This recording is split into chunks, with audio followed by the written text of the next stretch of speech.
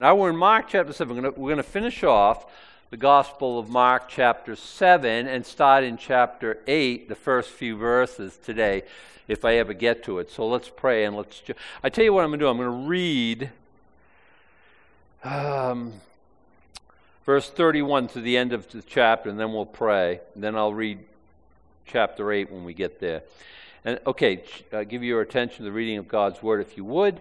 Mark chapter 7, verse 31, again, departing from the coasts of Tyre and Sidon, he came unto the Sea of Galilee through the midst of the coasts of Decapolis. And they bring him one that was deaf and had an impediment in his speech. And they beseech him to put his hand upon him. And he took him aside from the multitude, and put his fingers into his ears, and he spit and touched his tongue. And looking up to heaven, he sighed and saith unto him, Ephphatha, that is, be open. And straightway his ears were opened, and the string of his tongue was loosed, and he spake plain. And he charged them that they should tell no man, but the more he charged them, so much the more a great deal they published it. And were beyond measure astonished, saying, He hath done all things well. He maketh both the deaf to hear and the dumb to speak. Father, I pray that you take this portion of Scripture and bless it to our hearts and to our understanding. Lord, we would not continue to be deaf, dumb, or blind. We would understand, we would grow in the things of the Lord. And I pray your Spirit would be freely moving among us, Lord, to awaken us in understanding and a hunger for your word. In Jesus' name, amen. Last week, the Syrophoenician woman, he healed her of the demon that was possessing her. And that was in Tyre and Sidon. Verse 31 says he's departing from there. So he's back in Galilee, in Israel proper, at the Sea of Galilee, through the midst of the coast of Decapolis. Decapolis, 10 cities is what it means. So it's talking about, neighborhood, not just one little town. And they bring unto him one that was deaf and had an impediment in his speech. And they beseech him to put his hand upon him. Every time I talk about this, I get because I have a son who's deaf, almost entirely deaf. So we were learning sign language. By the way, deaf is can't talk, can't hear, or it's totally deaf, can't hear at all. There's also hard of hearing, or hearing impaired. No, it's J, hearing impaired. So there's, HI. There's a lot of different ways to say it. I think this is kind of like when you say, can't speak, can't hear. If you can't hear, it always affects your speech. Here we don't know if the guy's absolutely stricken with dumbness, mute, can't speak. I don't like the word dumb because it sounds like you're dumb, you know what I mean? So I was talking to somebody how you can easily get into trouble saying words that used to be okay and now they're not okay because it's every time you line up for a field goal, they move the goalpost and you're saying something and you're saying it right from the heart. Like, I'm not trying to offend anybody, but your words are offensive now. I think dumb is kind of one of those mute, can't speak, whatever, however you want to say it. Okay. They bring him. Why? He has some friends. It reminds me of the four guys who let the guy who couldn't, he was on the cot there, or the whatever you want to say. They let him down through the roof at Jesus Bible study. That was back in, I think it was chapter 2 or chapter 3. You remember that? Good to have friends that bring you to Jesus. And I'm sure they woke up one day, hey, Jesus, and hey, let's go grab, what's his name? I don't know, right? We're not given his name. And they couldn't tell him, hey, we're going to see Jesus, because guess what? He didn't hear. He had never heard of Jesus. Think about that. So he's in a world like dead end, hopeless, can't ever consider getting better because there's no one to make him better. He's deaf, and that's all there is to it. And I think deaf is a picture of deaf, not being able to hear. Scripture talks about the God of this world has blinded our hearts that we might not, and blind, deaf, however you want to put it, you can't take in, you can't perceive, you can't listen to, you can't understand the Word of God. You're blind to it. It's falling on deaf ears. Well, that's a spiritual condition. Satan has a lot to do with that. He's not indifferent towards our belief or lack thereof. And I've said that a lot of times. So he has these friends, and they take him to Jesus. You can count yourself a friend if you keep bringing your friends to Jesus, whatever that looks like, for salvation, in prayer. Do you have a friend who's actually deaf? Pray. Or they're just deaf to the things of the Lord. They've closed themselves off to the place where they won't listen to that. It's amazing to me, because I have the opportunity to talk to some people. So hell's nasty. It's outer darkness. There's wailing, there's weeping, there's gnashing of teeth. The worm doesn't die. You're just totally isolated forever. Or do you want to be in heaven, where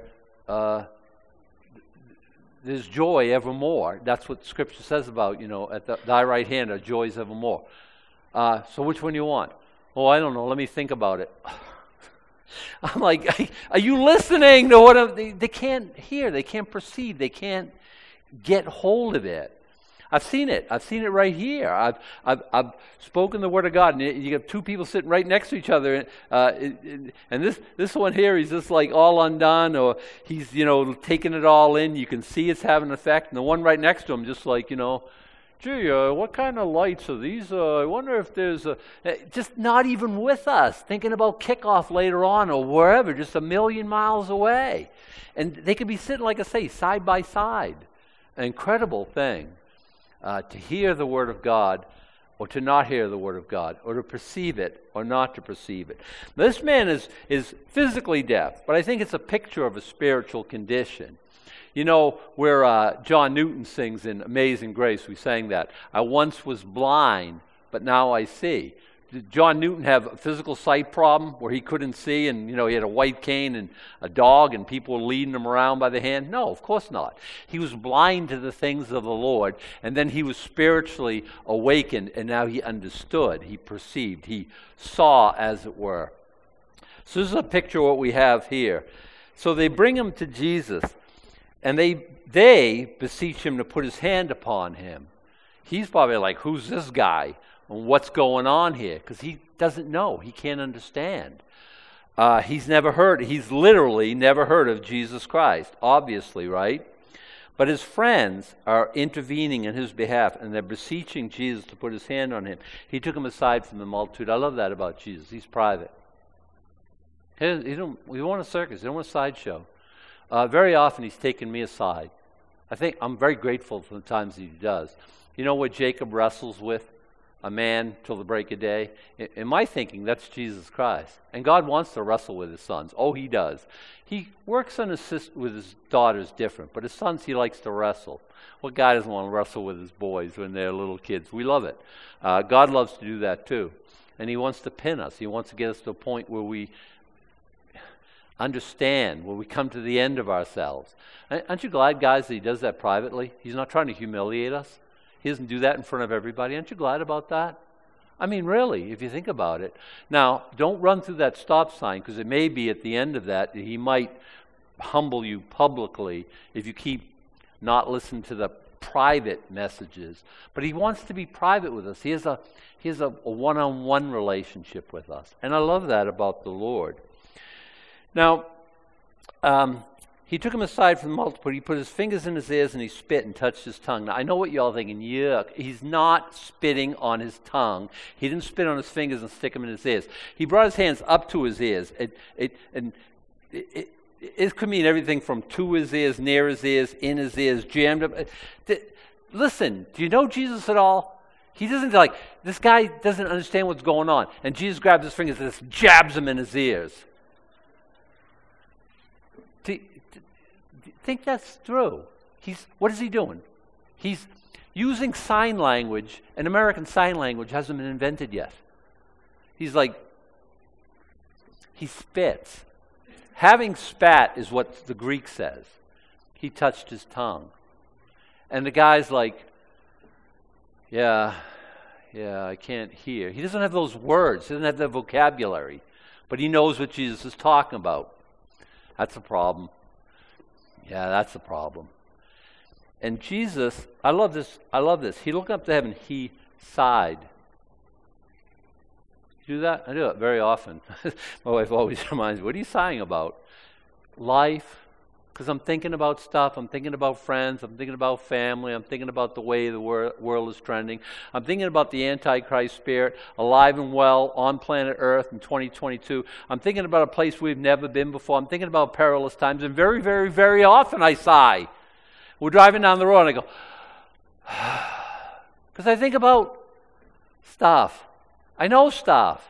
I can't ignore stuff. I know like a lot of things are trending really bad. Adam, you're a really pessimistic person. No, I'm not.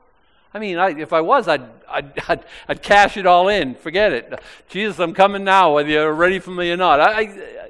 But I'm not. I'm optimistic. I think God is doing some stuff. But I look and I look. Listen, have you been praying for somebody to get saved for 5 years? Nobody. 10 years. Okay. How about 20? Few hands, less hands all the time. Okay, how about 43? Oh, guess who has? Do you get a little tired? Do you get a little exasperated? Do you groan? Do you sigh? I don't watch the news because I would sigh all the time. I see the whole world upside down. I see wrong is right now and right is wrong. We used to be innocuous at best. Oh, and then people down at the church, oh, they're cute, whatever. They got that's what their entertainment is. Now we're harmful. Now we're virulent. We're bad. We're a virus that has to be crushed. They don't even believe, them people down there believe there's only two genders. Can you imagine such a thing?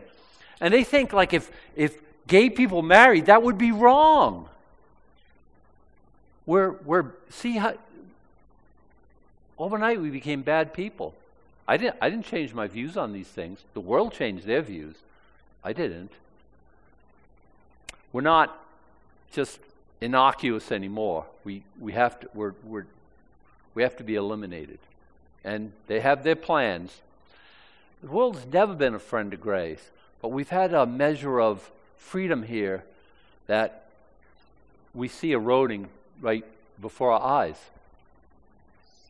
Yeah, I sigh a lot.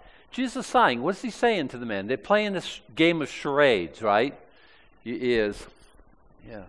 Your tongue.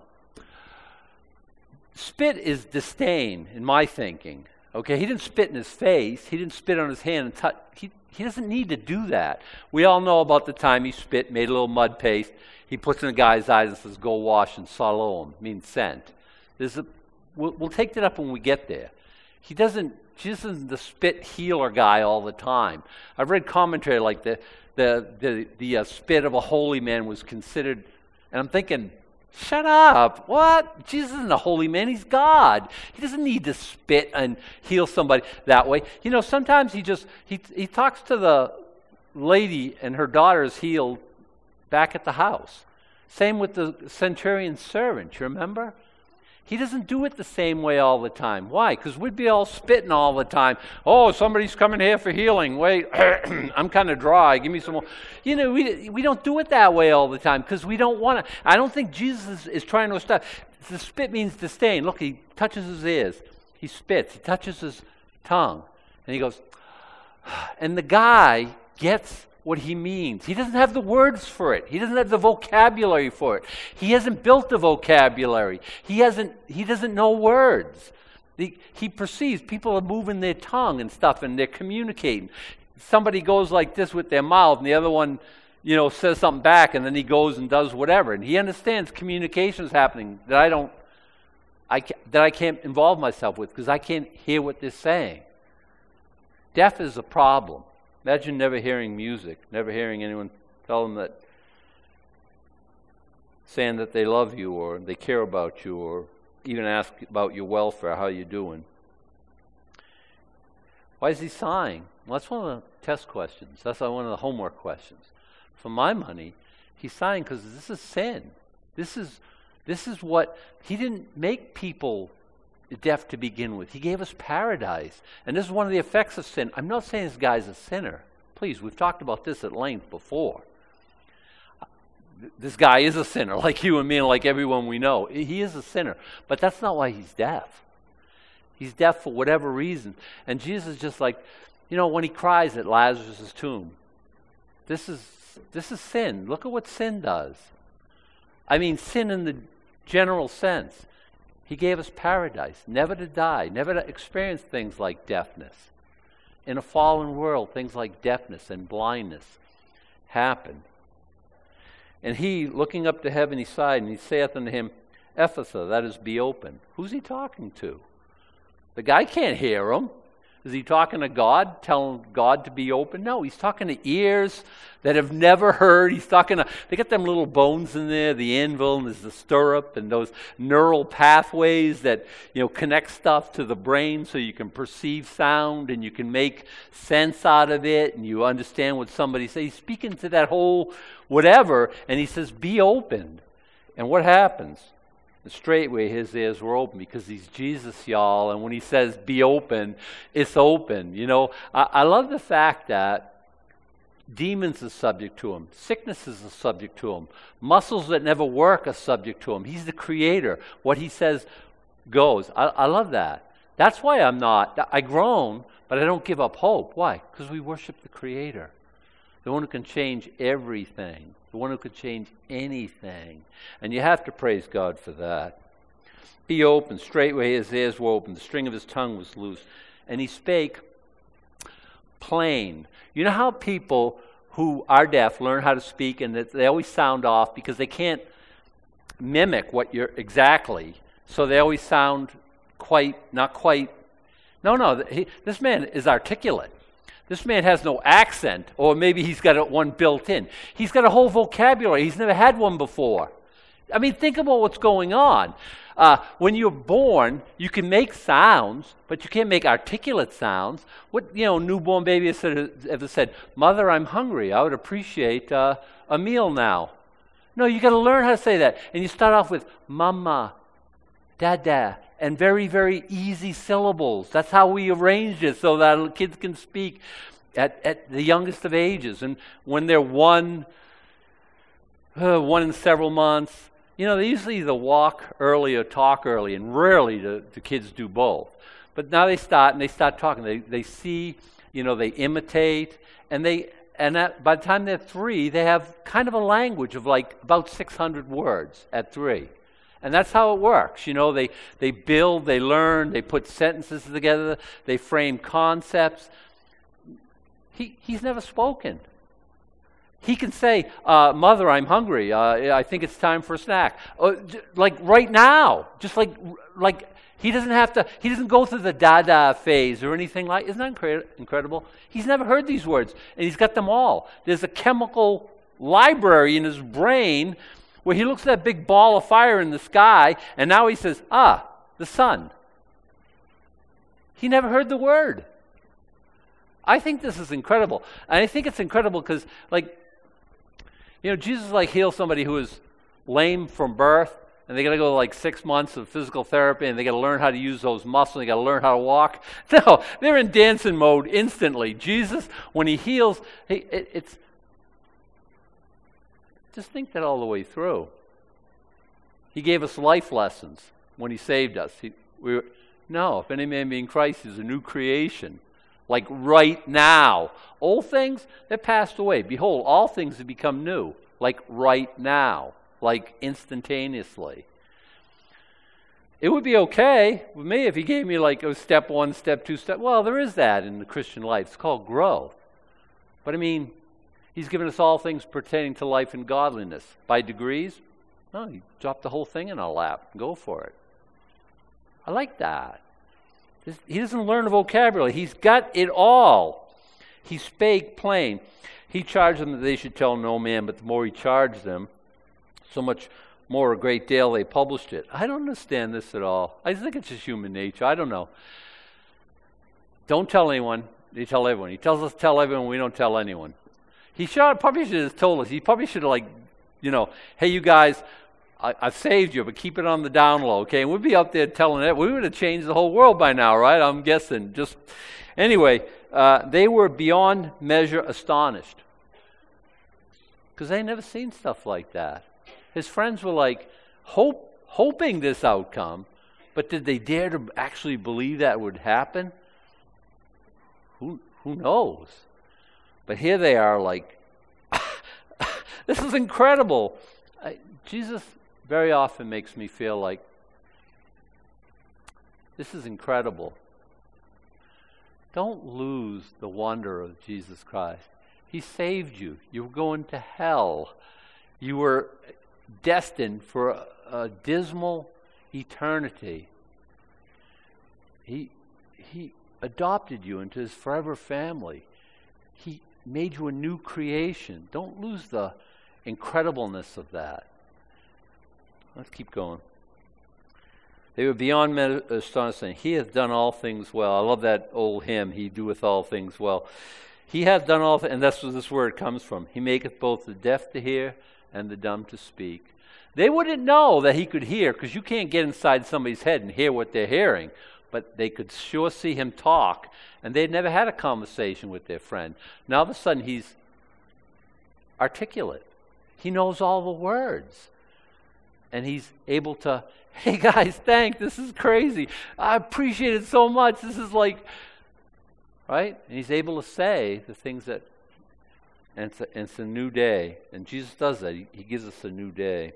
His mercies are new every morning. Okay, chapter 8. Let's look at the first 9 verses, and let's talk about this here.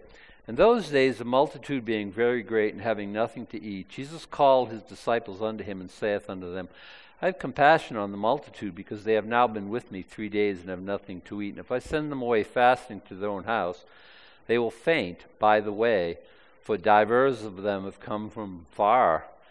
And his disciples answered him, From whence can a man satisfy these men with bread here in the wilderness? And he asked them, How many loaves have ye? And they said, 7. He commanded the people to sit down on the ground, and he took the 7 loaves and gave thanks, and brake, and gave to his disciples to set before them. And they did set them before the people. And they had a few small fishes, and he blessed and commanded to set them also before them. So they did eat and were filled. And they took up of the broken meat that was left 7 baskets. And they that had eaten were about 4,000. And he sent them away. Again, 4,000 men, it says in Matthew. And only Matthew and Mark has this feeding of the 4,000. There are some people, I hope it's not you, very, very, very silly people who believe that the feeding of the 5,000 and the feeding of the 4,000 are the same event. That the disciples kind of just got it wrong. They're 2 different places. They're months apart. One's 5,000, one's 4,000. One's 5 loaves and 2 fishes. One is 7 loaves and a few fishes. They take up 12 baskets the first time. And those are little baskets, as we would think about your lunch pail that you take to work every day. These baskets here, there's 7 of them, and they're big baskets. This is the type that Paul was let down over the wall in Damascus. It's a big basket, like a man could fit in. And they fill up 7 of them. Now, but beyond all that, verse 15 of the same chapter, he charged them, saying, Take heed, beware of the leaven of the Pharisees and the leaven of Herod. They reasoned among themselves, saying, It's because we have no bread. When Jesus knew it, he said to them, Why reason ye because ye have no bread? Perceive ye not yet, neither understand? Have ye your heart yet hardened? Having eyes see ye not, and having ears hear ye not? And do ye not remember when I brake the 5 loaves among 5,000? How many baskets full of fragments took ye up? And they said 12. And when the 7 among 4,000, how many baskets full of fragments took ye up? And they said 7. Jesus thinks it's 2 different events. So I'm just going to go with Jesus, okay?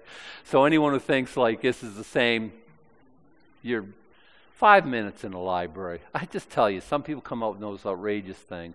Anyway, 2 different events. Why? It happened 2 different times, and there were some differences. This is Gentile territory.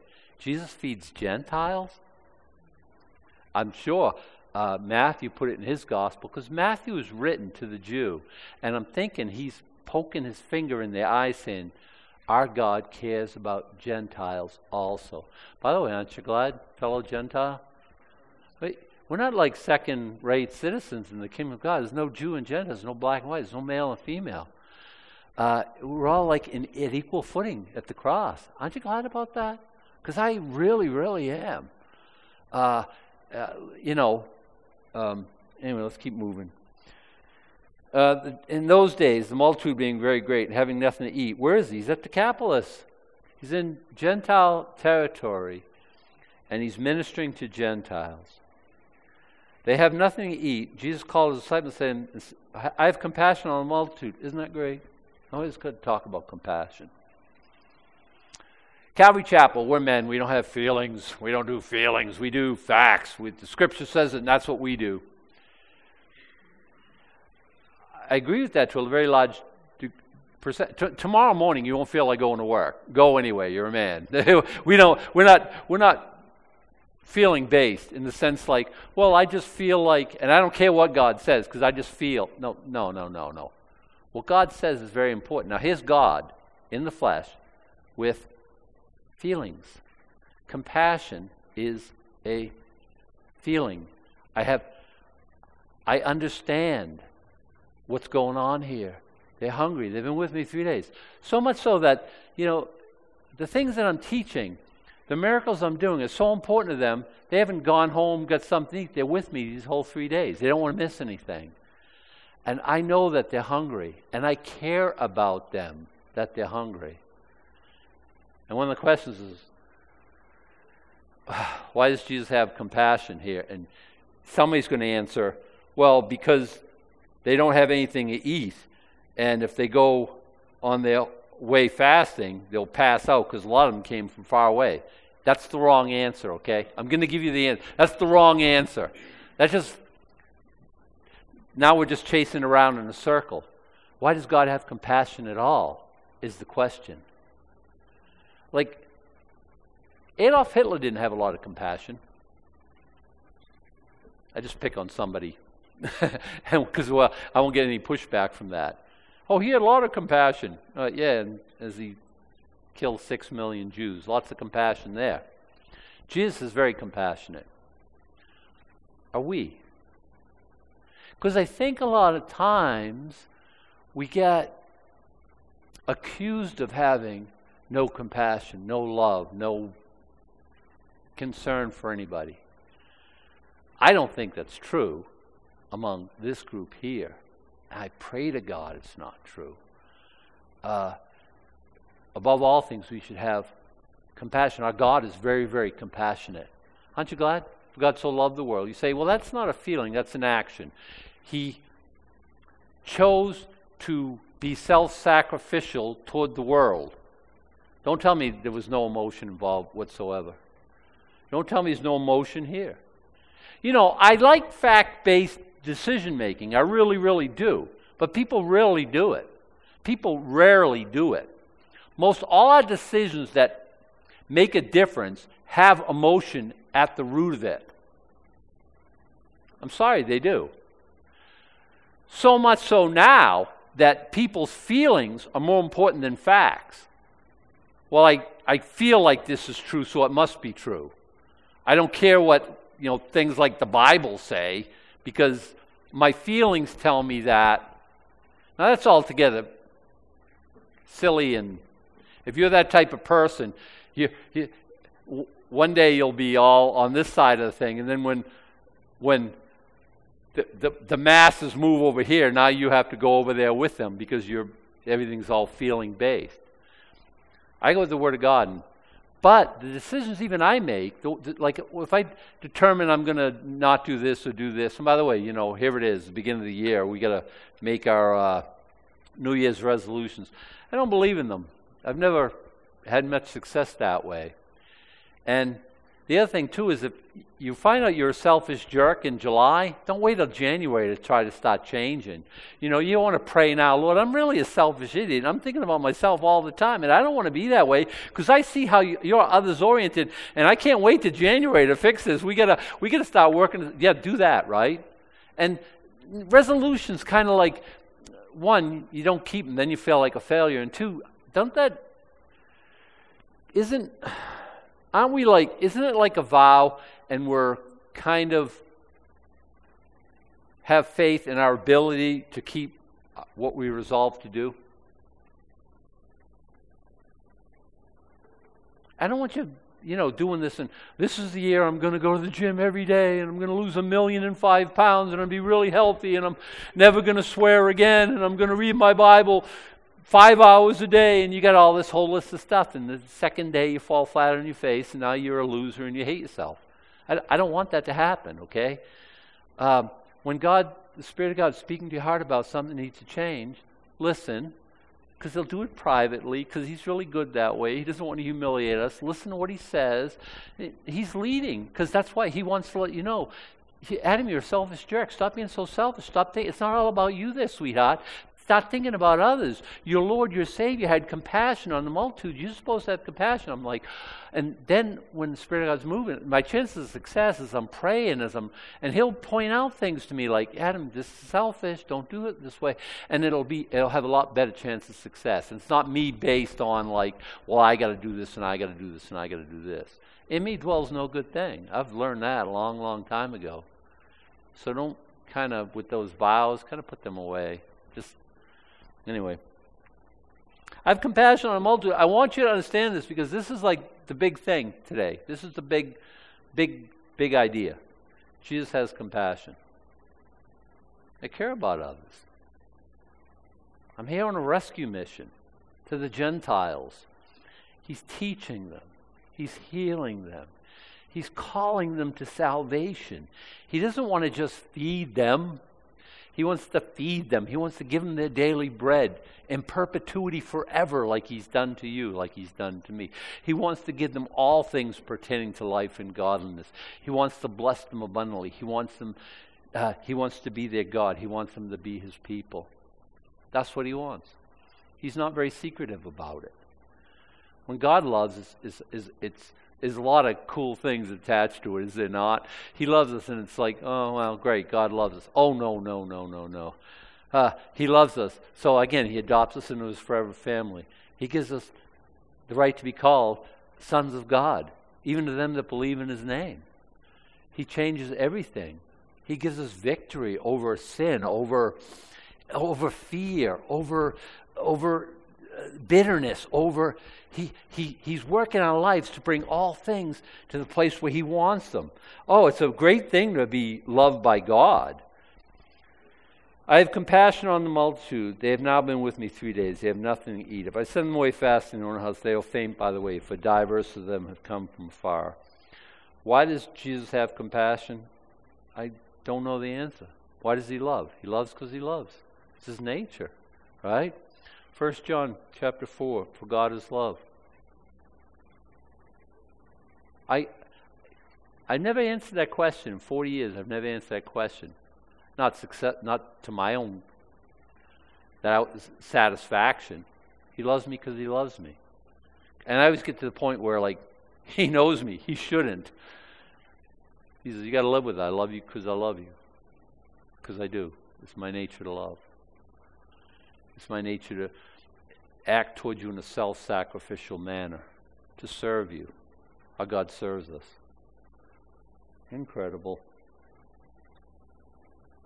Now I ask you, when people, you want to get saved? Well, let me think about it. Really, you want to think about it, right? Back to being deaf again. Anyway, how can a man satisfy these men with bread here in the wilderness? Now, we all wonder what verse 4 is doing there. I think it's a question of homework about this. What's verse 4? What is it even doing there? Didn't they just feed 5,000 a couple months ago? Out in the same thing, wilderness. Wasn't downtown where they could buy some food even. The marketplace. It's the same thing. Can God provide a table in the wilderness? Talk to the children of Israel. Talk to the 5,000. Talk to us. There's a wilderness right here where we live. Has He provided for us? You guys hungry this morning? Because I'll take you out to lunch, I promise. I just don't want to see you go hungry. Well, nobody here goes hungry. Our problem is too much food. Our problem is the lack of it. We got to throttle back a little. We eat way too much of it. We're not starving here.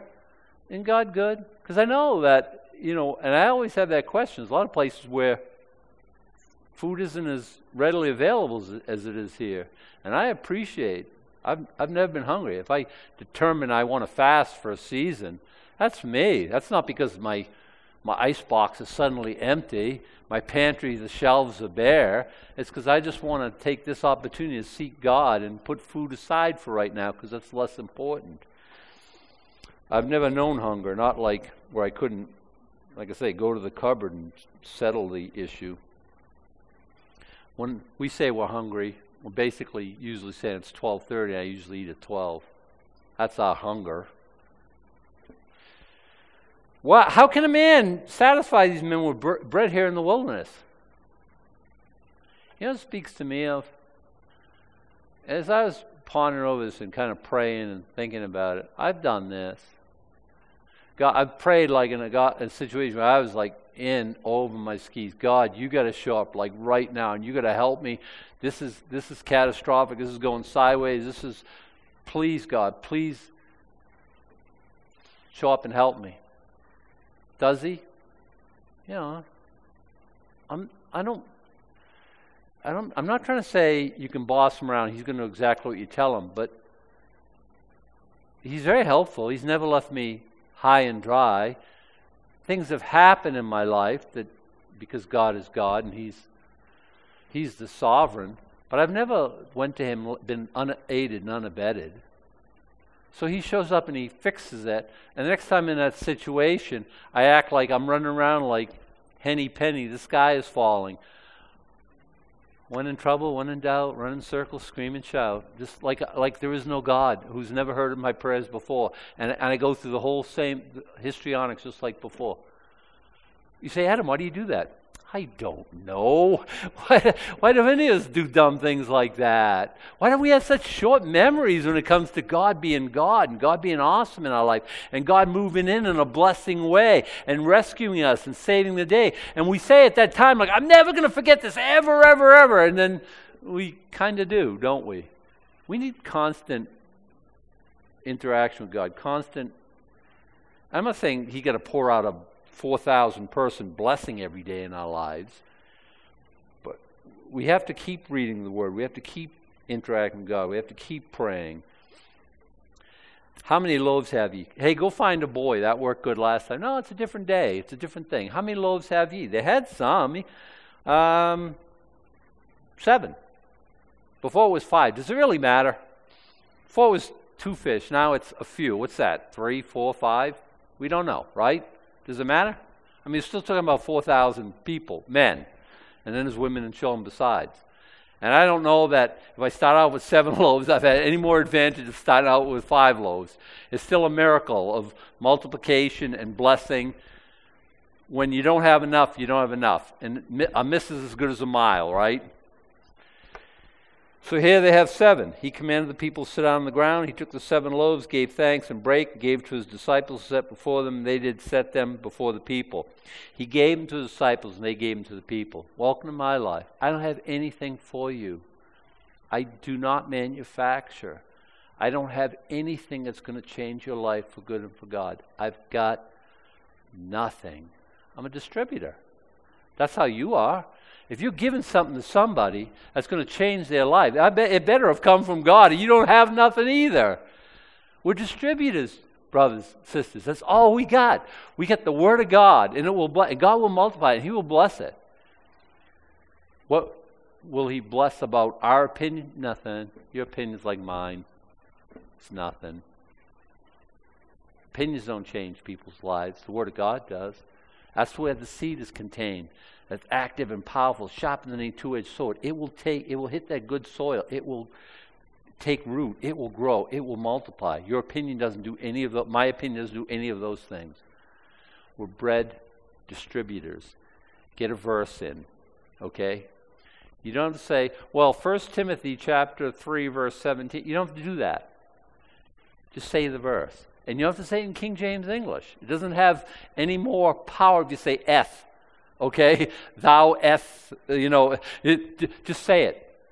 It's living, it's powerful, it's active. It will accomplish what God wants it to accomplish. So the disciples give out the bread. They had a few small fishes. He blessed and commanded to set them also before them. How come we don't know how many fish he has? He doesn't want us to. Because then we're going to start doing the math, right? If you start with 5 and you get 2 and you get 5,000, but if you're Gentiles, you go, yeah. It's not math, okay? It is. It's multiplication, but it's not math, okay? Just so you know. They did eat and they were filled. Same word, glutted. They ate till they couldn't eat anymore. So we had pizza on Wednesday at work. I ain't gonna tell you how many pieces I ate. I always eat more when it's free. Because don't ask me why. Don't ask me why. And it tastes better too somehow. I don't know, right? But we're not supposed to eat all we can. You got these buffets, all you can eat. Don't do that, okay? Or do it sparingly. We're not supposed to eat all we can eat. They did, but this is a culture that never does that. I mean, everything is like precious. They have like a day's worth of food, and they don't refrigerate, right? They can't store things long term for a lot of time. So they eat, and their resources are very precious. They don't eat till they can't eat anymore. Kings might or something like this, but the common folk didn't. They're probably thinking like, "What's going on here? I never felt like this before. It's pretty good, And I hope they have their stretchy pants because, with the kind I put on at Thanksgiving, just because they were filled. Why? Because that's our God. Pig out. His blessings just gives you just enough. Well, sometimes for a season, maybe he likes that so you can learn how to, go through, learn how to, I remember when I first moved to Maine, I was working at a woolen mill for $4 an hour. We didn't have a lot. Did I tithe? Yeah. At $4 an hour, a family of 4. That's $160 before taxes, right? That wasn't a big tithe check. Now the church can get by. Now the kingdom can roll forward. It's important to me to learn my priorities, and God didn't. Now, $16, $160.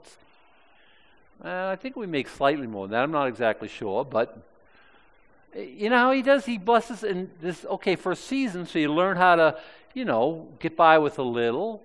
I think that's important. But that's not who he is. He'll bless you as much as, good measure, pressed down, shaken together, running over. That's how he does. They did eat, they were filled. They took up of the broken meat, the leftovers, because it was blessed, 7 baskets. 7 big man-size can fit in them baskets. There's 2 different words for baskets in the other chapter that we read. It's a basket, like as you would think, and this is like a basket, big basket.